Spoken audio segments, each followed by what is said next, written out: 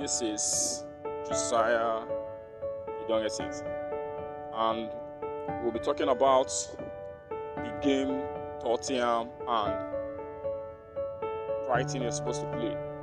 It was cut off due to the high level of coronavirus in the Tottenham players' camp. Now I want to ask if you think this particular issue can affect Tottenham's game plan for the season, or is it a good thing for them?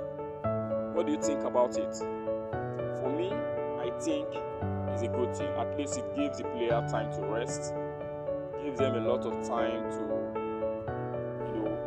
build their system. I think it's a good thing for them.